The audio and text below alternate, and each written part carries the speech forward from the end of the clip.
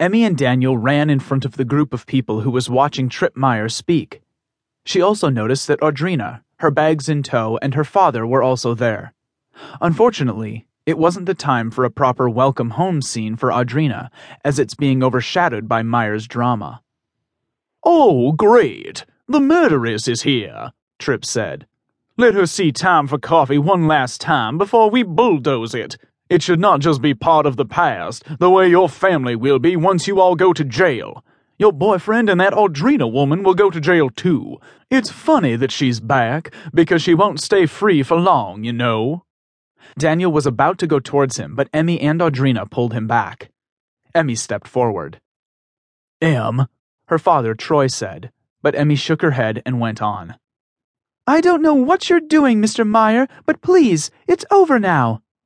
Do not disrespect my parents' business any more than you have already done. We've all gone through hell already." "I don't care if you go through hell, Amelia," he said.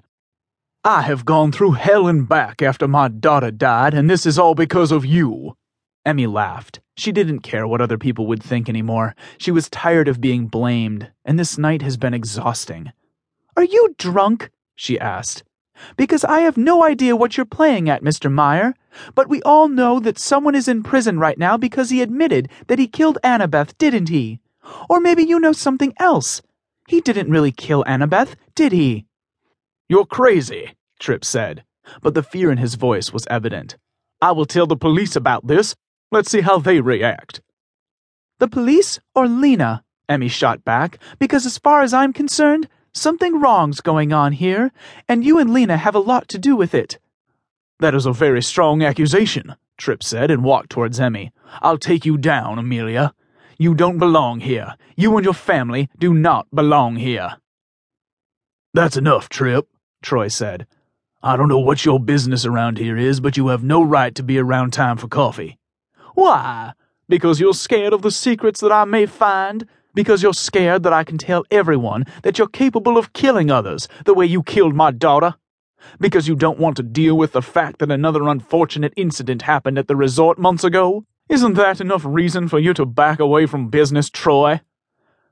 "I have no secrets, Trip," he said, "and we didn't kill your daughter. So go away now, and don't ever come back." Trip laughed. "I won't bulldoze your beloved shop," he said, "but be prepared. I have something far bigger coming up, and you're going down, Troy. You're certainly going down." "We're not scared of you, Trip," Emmy spat. "You should be scared and ashamed of yourself." Trip shook his head, called his bodyguards, and went inside his car and sped away. Emmy then looked at the bunch of people around. "Go away," she said. "Go away, all of you." People shook their heads and murmured as they all went their separate ways. It was close to midnight, but it felt like the day was just starting. "Oh well," Audrina quipped as almost everyone left them. "That was quite a homecoming."